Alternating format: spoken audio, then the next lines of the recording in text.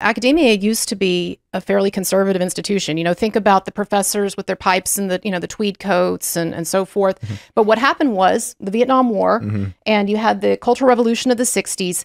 And so there was a dramatic change in hiring preferences in academia, and people, and there was this awareness of, okay, we need to shift with the culture. And so you had massive change in preferences for fields of study, dissertations. A hiring committee is going to say which dissertation is more politically interesting or useful or what have you. And so then what happens is you get into an academia, you get into a feedback and a loop where then those professors, the new professors that you hire, the liberal ones, then they hire people like themselves. And so I think what we've gotten to, at least with academia, is you've gotten to a situation where these patterns now, these cycles have been occurring now for years and years and years. And so you just have more and more people of a leftist perspective